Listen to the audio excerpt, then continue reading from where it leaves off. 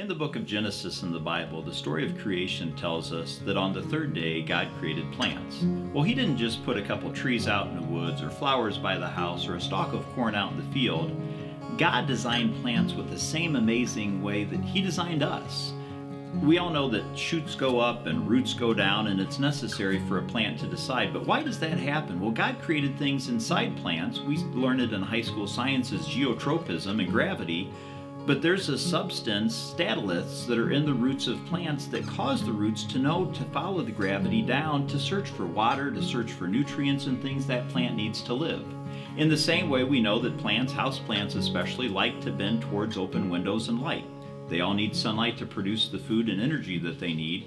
Well, there's a hormone in plants called auxins, and auxins are in the cells, causing cells close to the light not to expand, while the cells on the other side of the light do expand, causing that plant to sort of tilt and grow towards the light. It's an amazing creation of God.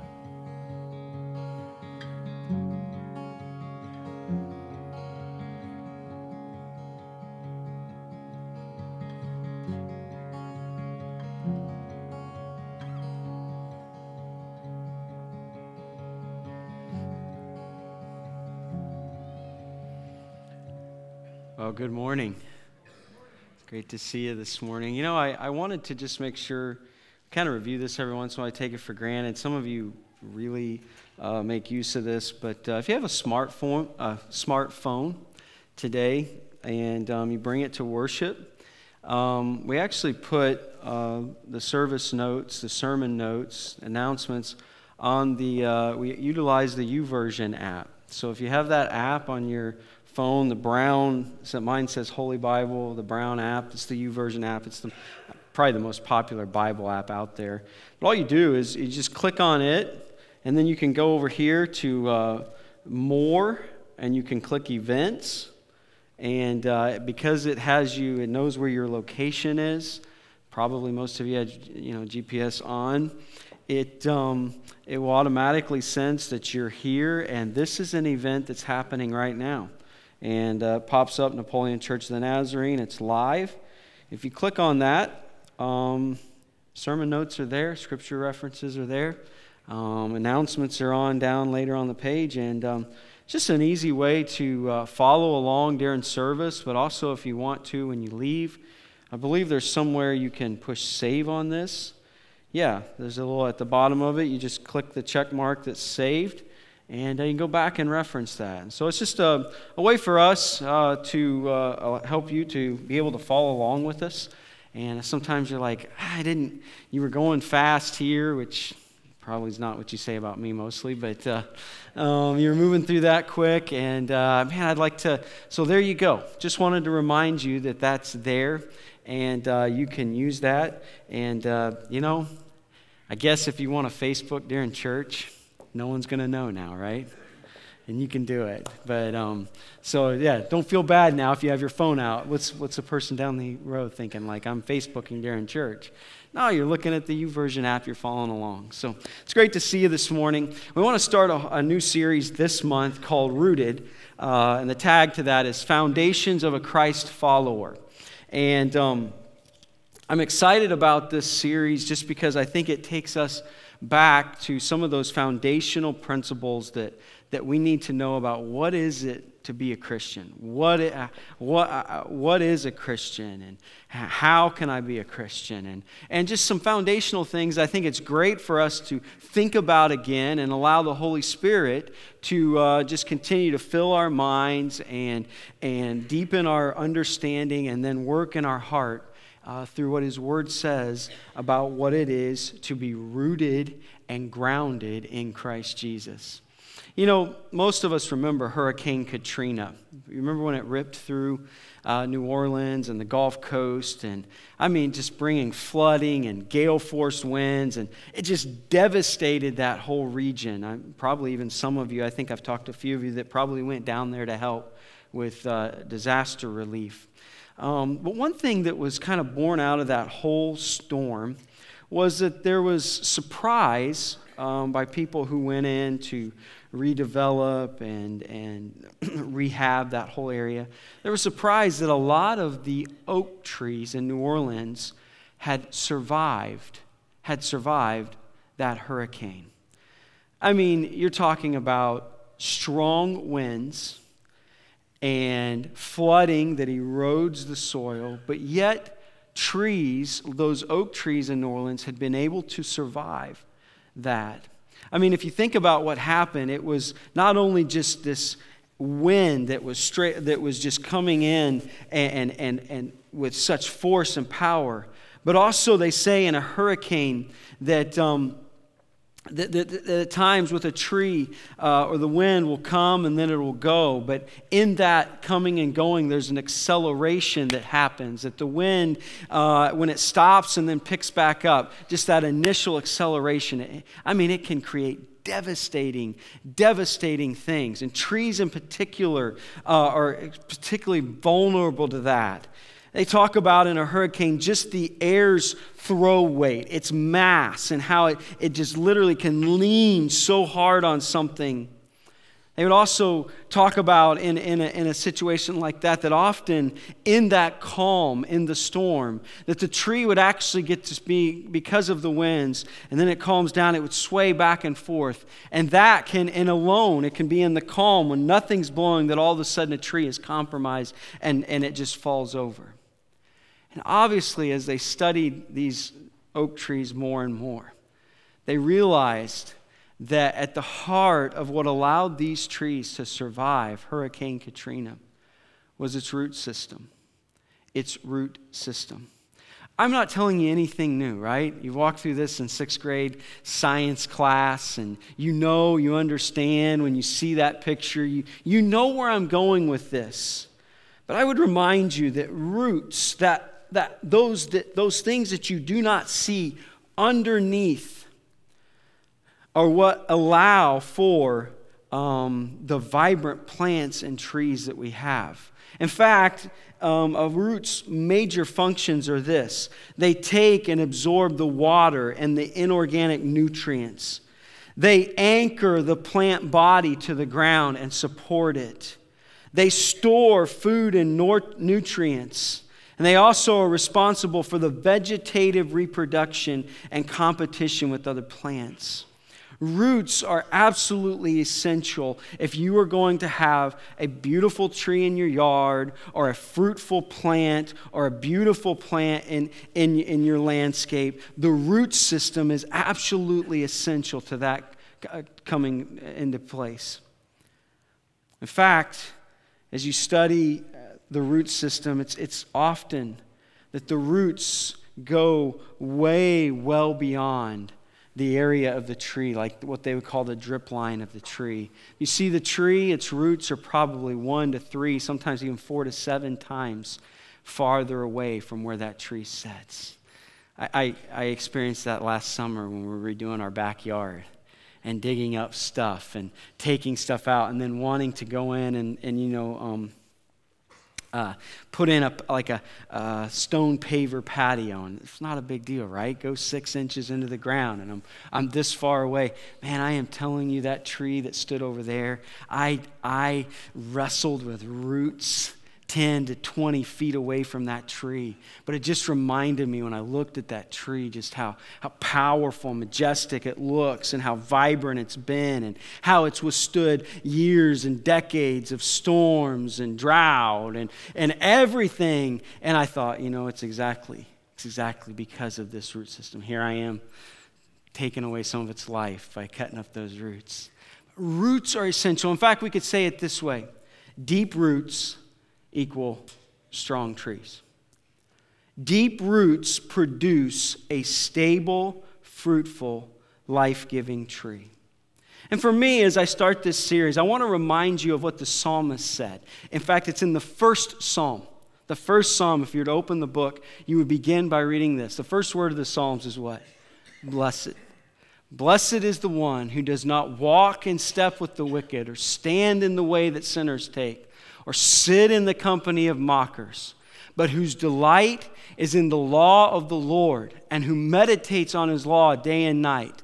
That person is like a tree planted by streams of water, which yields its fruit in season, and whose leaf does not wither. Whatever it does prospers. And so the Bible introduces to us this imagery of tree, of root. In fact, it's in Colossians chapter 2 where we would read, "So then, just as you have received Christ, Jesus is Lord, continue to live your lives in Him, rooted and built up in Him, strengthened in the faith as you were taught, and overflowing with thankfulness."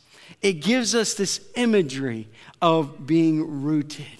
It's this idea that in Christ our lives can sink deep down in, and the storms of life, the droughts of life, the whatever of life that would threaten our lives, they can be persevered through. They can prosper. Our lives can manifest this ability to produce fruit regardless because of a deep, vibrant, healthy root system. And that comes from a life that's in Jesus Christ.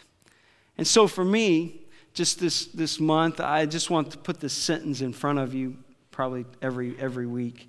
But it's simply this: rooted in Christ gives me the stability, the confidence, and the power to be an effective Christ follower. To be an effective Christ follower. It's amazing now that as I, follow the evangelical Christian world and listen to guys who have far more influence and exposure, that we are now having to change our phraseology from Christian to Christ follower. Because Christian has meant so little now in our culture. 80%, 90% of our country, or north of 80% claim to be Christian, right? But yet, the evidences of that are nowhere to be seen. We all know that. And so most guys are using this phrase Christ follower now. You know what? I think it is so appropriate. It probably should have always been Christ follower. Because as I'm thinking about what can I talk about that are the foundational things, they're the root things of what it is to be a believer, to follow after Jesus. I would start immediately in Matthew chapter 16 and verse 24. I think it's something that all of us, this verse needs to sit deep within our hearts. When it says, Jesus said to his disciples, "Whoever wants to be my disciple must deny himself, take up his cross, and follow me." Those words at the end of that verse are so crucial to our understanding. It is the mindset of a disciple is to know and understand that my life, my faith is all wrapped up in my following after Jesus Christ. It's amazing I have to say these things, but in a Christian culture where for years we've sold people on if you'll just say a prayer. If you'll just say a prayer. I've watched it. I've been amazed as I've went with people and as they've talked to somebody that they never have even met. They've never even met.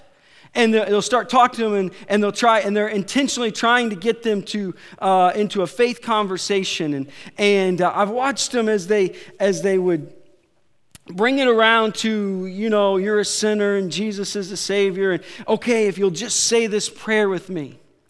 And they get them to say a prayer and literally walk away 5 minutes later. Never see that person again, but they've given this person this whole confidence that now that you've said that prayer, you have heaven and you're assured of heaven. This whole mindset, okay, you're looking at me a little strange, aren't you? Because you know exactly what I'm talking about. And I would remind you that Jesus never invites people to say a prayer. Ooh. Jesus invites people to follow him. You see, there is absolutely a prayer of confession and repentance and faith. Absolutely. But the mindset of a disciple, a mindset of what it means to be rooted in Christ and grounded in Christ is initially, it's the idea of what Jesus said, if you're going to follow after me, count the cost. Understand what this means. It literally means, okay, this is my life and Jesus is calling me to something completely different. He is going to absolutely turn my life upside down. I know when I say those words, people are like, but I kind of like my life. I'm kind of comfortable with mine. I'm telling you, what Jesus calls us to is a passionate pursuit of following after him. And that is foundational to, if you and I want to be rooted in Jesus Christ, it's having that mindset of what this all entails. Not that I said a prayer when I was 7 years old, and all of a sudden, because I said that prayer, eternity is mine. Scriptures do not teach that. The Scriptures teach that you do need to say a prayer of confession and repent of your sins and absolutely. But the Scriptures are teaching us something that's broader and deeper and what makes sense. It invites us to a following after Jesus as our Lord and Savior. And so I would start right there. What does it mean to be rooted in Christ? It starts with a mindset of following after him. If you're looking for a good resource, if you're for the first time I'm saying words that you're like, Chip, this is new to me, or I always I would recommend that you can go on Google, you can go on Amazon, and there's a book called Follow Me by David Platt. And all you need to remember is follow me. If you Google follow me into your computer, it'll come up immediately. And you can spend some time understanding what I'm explaining to you right now, or just introducing you to right now. But the idea, if I want to be rooted in Jesus Christ, I want to be stable in Christ. I want to be able the kind of person that when the storms of life blow and the winds and the rain comes, that I maintain stability. I want to be the kind of person that has a life that just as a tree with deep roots grows up and it's life-giving and it gives out, maybe it's a fruit tree, it gives out fruit, or it's just life-giving. I want my life to look like that. And I know that it requires that the root system is the key to all this. What does that mean? Well, it starts with embracing the mindset that being a Christian is being a Christ follower. It is a complete commitment of myself to following after Jesus Christ. And so this morning, I want to just sit on an idea today on what that entails. So if we begin to read the Gospels, start in Matthew, first book, that's an easy one. We realize Jesus is going to come. He's in Matthew, he's talking about how he's going to be the King of the Jews. And we read that he's born in Bethlehem. And in Matthew specifically, we read that he flees to Egypt. And then he settles down in Nazareth. And he's a Nazarene, right? That's why we call ourselves the Church of the Nazarene. But we would read that as there's these years of nothing recorded about Jesus, that in the gospel story, we're introduced first to this man named John the Baptist, the cousin of Jesus. And we would read quickly that John is an influential person in this whole story of Jesus. He's called the forerunner to the gospel. He's called the forerunner to the Messiah. John, who was the way, the truth, and the life, knew everything. Jesus said there has been no greater man that ever lived than John the Baptist. So if you're gunning for that position, it's already taken. All right? It's already gone. John already claimed that spot. He said, this is the greatest guy, and he's the guy who's coming before me. He's preparing the way. He's a voice in the wilderness, this wilderness of religiosity and lostness that the whole culture had. John starts first with this piercing call. And listen to what John's words were when we're introduced to John. We read this. In those days, John the Baptist came preaching in the wilderness of Judea and saying, repent. repent, for the kingdom of heaven has come near. Then if you keep reading in Matthew, Jesus comes on the scene, and John baptizes him in the Jordan River. And remember, the Spirit sends like a dove, and the Father speaks from heaven, "This is my Son in whom I'm well pleased." And here we go with Jesus' ministry. And you quickly read in chapter 4 as Jesus is beginning his own ministry. Listen to Jesus' words. From that time on, Jesus began to preach. And what did he preach? Repent, for the kingdom of heaven is near. Repent. Repent. You remember the whole story we celebrated this last month. Jesus is crucified. He's dead. He's buried. He rises again. And you remember that he promises when he ascends to heaven that he would send the Holy Spirit, the promise of the Father, of all God's promises, the promise of the Father. It's the big deal. It's the hope that all of us have more than anything. The greatest promise God could ever give us is going to come into our hearts through the power of his Holy Spirit, the person of his Holy Spirit. He does that at the day of Pentecost when the church begins, right? And out of that spillover, they come out of that room and they've experienced this phenomenal manifestation of the Holy Spirit. Peter, who now has become the leader of the church, preaches the first sermon ever preached.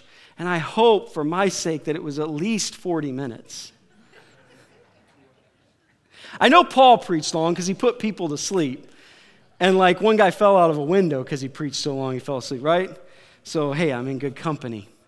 But Peter starts to preach and he begins to say, hey, this Jesus whom you've crucified, he's risen and this is what's going on. And what does Peter say in the first sermon? When they begin to respond, well, what does this mean to us? Peter replied, repent and be baptized. Repent. You would read in the next chapter this theme of this early preaching of the early church. Acts 3:19 would say, repent and turn to God so that your sins might be wiped out, so that times of refreshing may come from the Lord. Fast forward through the book of Acts as you've seen Peter and the early church, and then it kind of shifts in chapter 13, it seems like 12 or 13, to Paul. Paul has been called out, road to Damascus, new apostle, and probably the most influential person in the early church. Paul is doing this stuff, and guess what Paul is saying? Chapter 26. First to those in Damascus, and then to those in Jerusalem and all of Judea and to the Gentiles. I preach that they should what? Repent. Okay, I hope I've introduced you to the fact that John's saying repent, Jesus is saying repent, Peter's saying repent, Paul's saying repent. It's not a word that it goes down very well. And not often do you hear a guy stand up there and talk about the word repent. And yet it is central to our understanding of what it means to be rooted and grounded in Jesus Christ. In fact, just from church history, most of us are familiar with Martin Luther, correct? And the Protestant Reformation and how God used Martin Luther to bring the church or revive the church, whatever you want to call it. I'm not sure what was going on before then. It was very, very sparse. But Luther is used by God to call people, to call the church to authentic Christian behavior and living and understanding and practice and faith. And so you remember he went that day and he nailed those 95 theses, right? You remember he nailed them to that wall. Well, guess what? The first one of those 95 statements says this. What does Luther start with? He starts with this: our Lord and Master Jesus Christ, in saying what? Repent. Meant the whole life of the faithful to be an act of repentance. And so what I'm talking to you about this morning is something that probably I have not spoken enough about. but it is central to our understanding about what it means to be rooted and grounded in Jesus Christ. You know, Luther was so disturbed by how the church, the Catholic Church, had been selling indulgences, encouraging people to pay for their forgiveness. And he said, listen, the only way to forgiveness is not by paying some indulgence, but the way to forgiveness is by repentance and faith in Jesus Christ. You're familiar with the word repent, right? The word turn from, turn to, 180 is kind of the idea. I'm reminded of the TV show Kitchen Nightmares. You recognize that show, Gordon Ramsay? Gordon Ramsay's kind of a colorful character, I realize that. And some of you are like, why are you referencing that guy? Have you heard his language? Yes, I know what you're talking about. But he's a chef, right? He's had these shows. And basically this TV show is that restaurants are typically on the verge of closing. They're in desperate need of help. And what's interesting, a lot of times the restaurants look great from the outside. Time and money has been spent, the right location, creating a welcoming atmosphere. But in every episode, it comes down to one thing. The food stinks. It's a restaurant. It doesn't matter how good the environment is or how great the location is, how convenient it is. At the end of the day, if your food is nasty, you're going to struggle, right? And so he goes through, and sometimes it's the painfully entertaining parts of the show, is how he tries over and over to get the restaurant workers to realize that they're in a crisis situation and it comes down to their food. Now, the owners typically have been awakened to the fact that the bottom line is bad. But what they need is just brutal honesty. And normally you know this, right? Gordon Ramsay is brutal. He is a straight shooter. Normally he orders food off the menu. You've seen the show. And then he just absolutely explains how terrible it is. You know, the restaurant owners are in denial about the quality of the food often because they are distracted by everything else going on. They're managing food orders, overseeing wait staff, stepping out of the kitchen to shake hands with customers, basically anything but actually making good food. And so when I talk about the idea of repentance, it's like James McDonald would say, sometimes you have to hear the thing that you didn't want to hear in order to get to the place you've always wanted to be. Sometimes you have to hear the thing that you didn't want to hear to get to the place that you've always wanted to be. And this is something we don't like to hear. If you're like me, you hear the word repent, you kind of get this. I'm going to be honest. It's a natural, but Jesus came to save the world from itself and to save us from ourselves. And that's why the word repentance is always connected in a positive light in the phraseology of the good news of the gospel.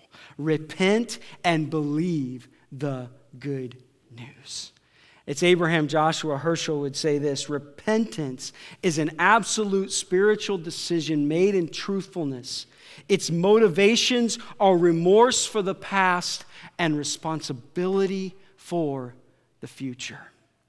I love Dallas Willard. If you want to ask me or if you want to buy me a book, that sounded kind of weird. I didn't mean to say that. But if you find a book somewhere, a used book, or you're in a used bookstore, and one of my favorite absolute authors is Dallas Willard. Dallas Willard in The Divine Conspiracy wrote about growing up without electricity. And he wrote about life was governed by wood heat, kerosene lamps, and washing claws by hands. But he remembers that when electricity came to town, and he remembers, and he would say this, that we had to repent. We had to change our minds about how life would be done. We had to believe and trust that a switch would now turn on a light, a furnace would now heat their house, and a machine could wash their clothes. He said not everyone accepted this newfound power. No, some resigned themselves to continue to live their ways of life.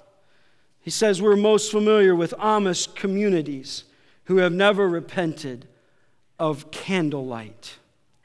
Indeed, when power arrived in the town, the message was, repent, for electricity is at hand. It takes a changing of mind, a changing of paradigm about life to accept a new way.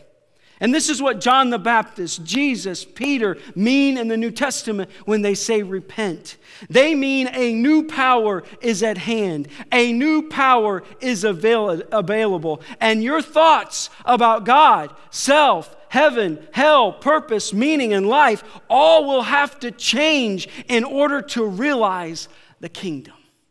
And that is what the call of repentance is in the New Testament. Are you willing to embrace, turn to, adopt, change your mind, change your will, change your lifestyle in order to follow after this truth, which is Jesus Christ? Are you willing to repent of all that you've thought, all that you've placed your trust in, all that you've relied on and depended on, all of those things? Are you willing to say, I am going to turn and trust not only in Jesus and His ways, His word, His truth, and am I going to allow myself to follow after that? Amen? I'm not telling you anything new this morning, right? We need to be reminded of this. I would just quickly remind you that repentance it's a change of mind. It's a change of mind. Again, Willard would say, or there was a study done by the University of Toronto and James Madison. And they did a study, as they do often, about things that we already instinctually know, but they have to prove it in a science way. And it's called Cognitive Sophistication Does Not Attenuate the Bias Blind Spot. I will not say that again for you. And it concluded this, that we often cut ourselves more slack than we give to others. We do this all the time. When considering the irrational choices of a stranger, we focus on how they behaved. We see their biases from the outside, and it allows us just to see their errors. However, when assessing our own bad choices, we tend to engage in an elaborate introspection. We study our motivations and we search for relevant reasons. Why do I keep doing that? And we lament our mistakes to therapists, and we ruminate on the beliefs that have led us astray. As example, if we drive crazy through traffic, it's because we have an important meeting, or at least that's what I tell myself. And that we don't often do that and so forth, right? This is important. I don't really drive like this, and we cut ourselves all sorts of slack. But if someone else cuts us off in traffic, there's one simple observable explanation. That guy's a jerk. And the conclusion is our biased blind spots are largely unconscious, which means they remain invisible to self-analysis, and interestingly enough, they are resistant to intelligence. In other words, being smarter won't help you to see your own junk. As a matter of fact, the study proves that more intelligence may add to the problem. And you see, Jesus calls us to a repentance that is a rethinking, and the only hope that any of us have, and especially maybe those that are more intelligent among us, is that we need the light of the Holy Spirit to shine into our life, to show us, to reveal to us just how lost and broken and self-centered and twisted we are. That's our only hope, because often we never have an adequate self-awareness. And repentance starts with the light bulb coming on, or as Dallas Willard would say, repentance is to rethink your thinking so as to change the way you've been thinking and acting. We repent in light of the gospel of Jesus. Repentance brings a kind of self-awareness that goes farther than just we're all sinners and we're all moral failures. It shines a spotlight on the soul corruption that manifests itself in our lives, that brings about moral failures, broken relationships, pride and shame and self-hatred and self-centeredness. Repentance and this turning, and the idea in Scripture is a change of mind. I am willing to allow the way that I think to be changed. But it goes beyond that. It is not only just a change of mind, it's a redirection of the will. This is one of my favorite quotes, C.S. Lewis, another guy I love to read. He says this, fallen man is not simply an imperfect creature who needs improvement. He is a rebel who must lay down his arms. And we've talked about this from this platform any number of times. About the call of Jesus is a call to surrender. And the call to repentance is not only to, okay, I'm willing to see things from your perspective. I'm willing to open my heart and mind to the Word and follow after and allow it to orient the way I think and view the world and view myself. But I am now willing to see what you're saying to me about who I am and what needs to happen in my life. And I am now willing to embrace that change. I'm willing to exercise my will. The scriptures talk about, in repentance, it talks about bringing forth fruit that is repentance. It's the idea that repentance is not simply, I'm sorry. That's a start. But repentance is, I'm sorry, I grieve. Godly sorrow works repentance. But repentance is, now what do I need to do to turn from and turn to? Are you with me today?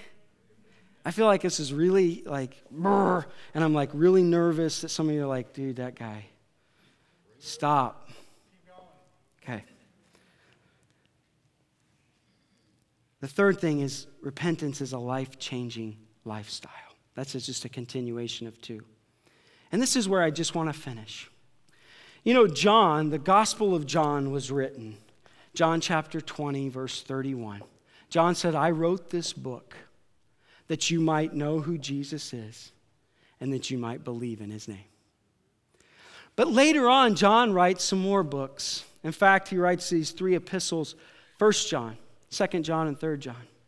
And again, in 1 John chapter 5 and 13, he writes these words, I have written this epistle to Christians, but I have written this so that you might know that you have eternal life.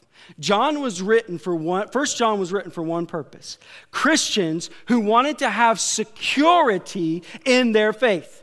They needed assurance. Like 39 times he uses the word no. No, no, no, no. So he wrote this book, not N-O, K-N-O-W. Not with, yeah. No, I've written this word that you might know that you have eternal life. I got a section here I wanted to talk about eternal life, but I'm going to skip it, okay? And so as he writes the book of 1 John, he writes with this idea that I have believers who have embraced Jesus Christ, but they want to have assurance in their lives. And what is appropriate in this discussion of repentance is where John lands in the 3rd chapter. I should have included the first 3 verses when he talks about how great the Father's love has been lavished on us, that we should be called the children of God. And when he appears, we shall be like him, for we shall see him as he is. And everyone who has this hope in him purifies himself just as he is pure. And then he moves into this discussion right here. He said, everyone who sins breaks the law. In fact, sin is lawlessness.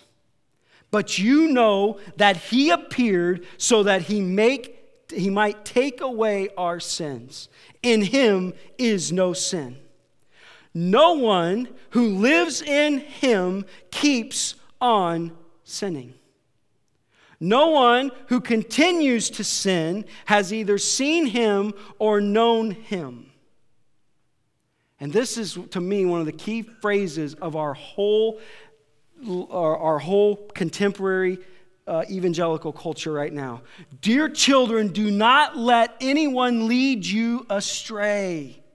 He who does what is right is righteous, just as he is righteous. He who does what is sinful is of the devil, because the devil has been sinning from the beginning. The reason the Son of God appeared was to destroy the devil's work. No one who is born of God will continue to sin because God's seed remains in him. He cannot go on sinning because he has been born of God.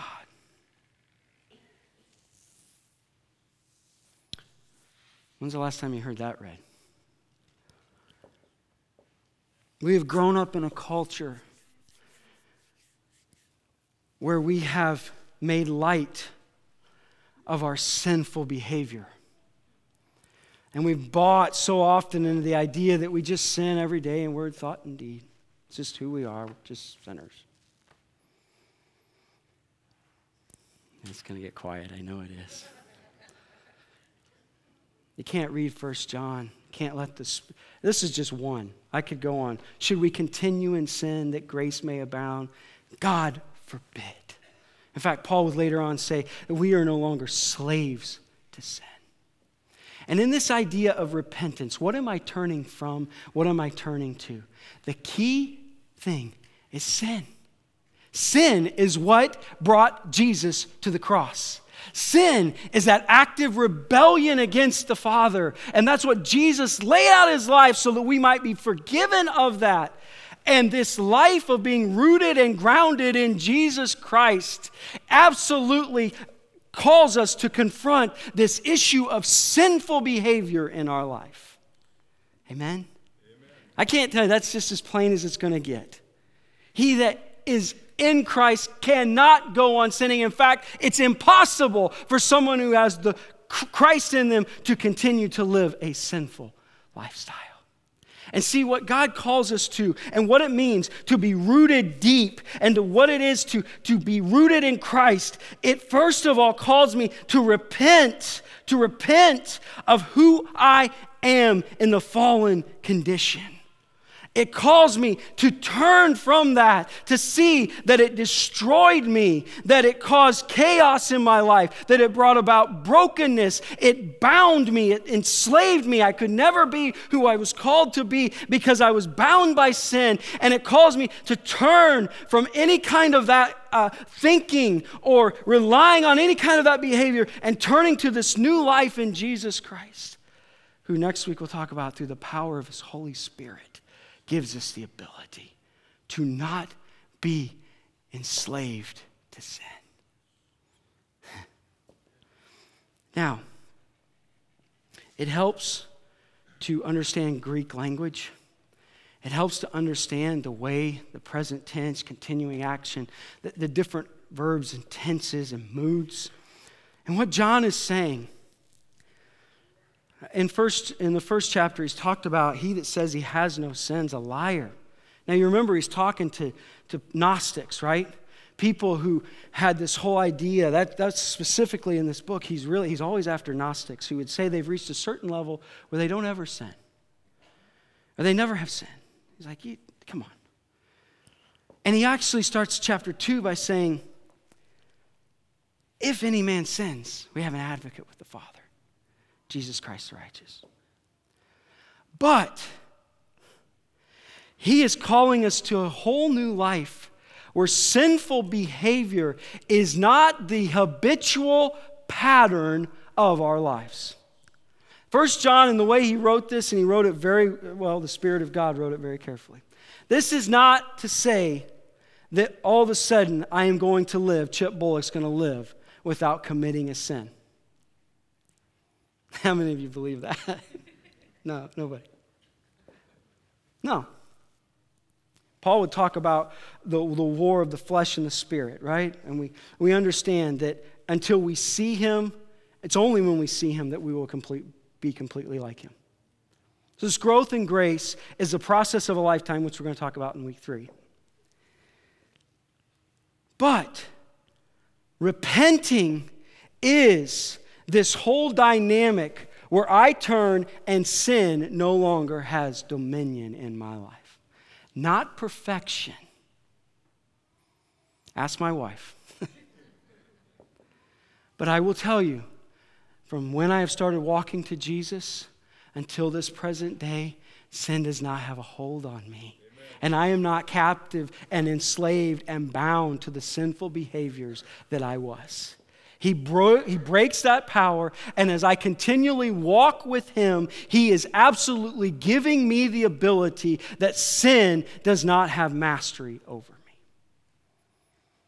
Maybe my lack of prayerlessness, my lack of faith, my lack of something causes me in a moment to act in a way that is sinful. Lord, I am sorry, forgive me. But you know what? If I kick the dog on Monday, and then I kick the dog on Tuesday, and then I kick the dog on Wednesday, and I kick the dog on Thursday, and I can say every night, Lord, I'm sorry, I don't want to kick the dog, but I keep kicking the dog.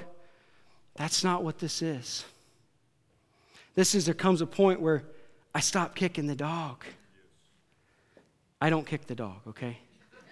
You guys do know I have a dog. I don't kick it. But I am using that as an illustration. And this is what we're willing to repent of. And I would say it like this, quickly. Repentance begins with the knowledge of sin.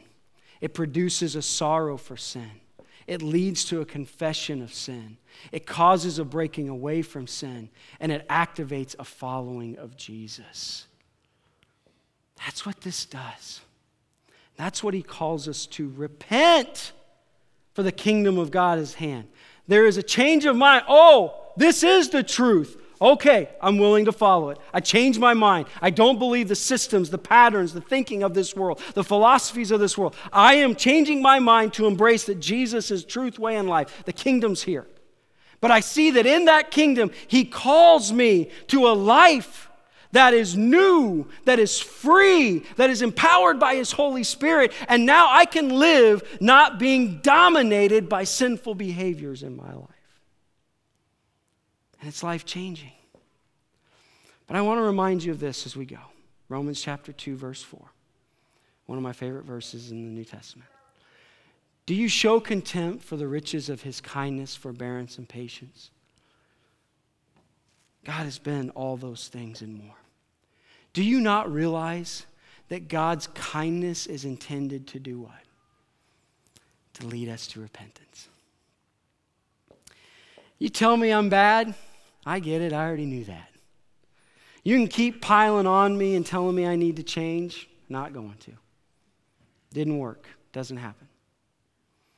You know what broke my heart? What breaks our hearts?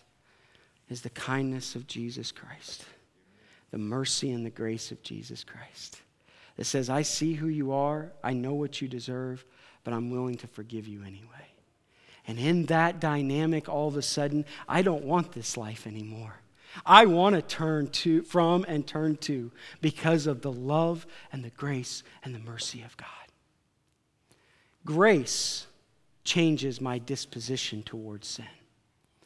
Repentance makes that disposition a reality. And so, I want to be rooted in Christ. What have I done with sin in my life? Is it holding power over me? I'm never going to get settled. I'm never going to get established. I'm never going to get grounded if I can't settle this whole idea of I want to be in control. I want my will, not your will. Jesus is praying, not my will, but got it? And yet we see that what brings about repentance is a realization of how much God offers to us, how much forgiveness and pardon. We're motivated by his grace. And that's what leads us to repentance. Do you need to repent today? I would say that, as Luther said, that all of our lives there is an ongoing repentance. John Wesley would have talked about repentance in believers. There's always a sense where, Lord, I'm like, Lord, help me in this area and grow my faith here. And I'm sorry. There is that sense of ongoing repentance. But yet, especially in this matter of sin, of the dominion of sin, if you're ever going to be rooted in Christ, you must be willing to repent of your sin and turn from it and to God. And the thing that will always, always, always make that possible is the kindness of a loving Savior. Father, Lord, as we think about these things, I'm sure I've said some new things to people maybe, I don't know. But Lord, your word is so powerful, and it wants to give us the life that you always intended for us to have. And that life absolutely includes a freedom from the power, the slavery of sin. Paul experienced it. The apostles experienced it. The saints through the ages have experienced it. I have personally been able to see people who walked free from the power of sin. They weren't perfect, and they didn't go without sin, but it did not have mastery over their life. They were not captivated to it. They were not in a habitual practice. It's just sin. So, Lord, apply this in every area of our life, however your Holy Spirit does. But as I said at the beginning, repentance is always in connection to the gospel, good news. Why wouldn't we want to turn from that which binds and destroys us? And we see through the goodness of God and through the power of the Holy Spirit that we are now able to walk new lives, free from the power of sin. You said, repent, for the kingdom is at hand. And this is what the kingdom is. Free people, empowered people to live the lives that glorify you. Make this so, we pray in Jesus' name. Amen. Have a great day.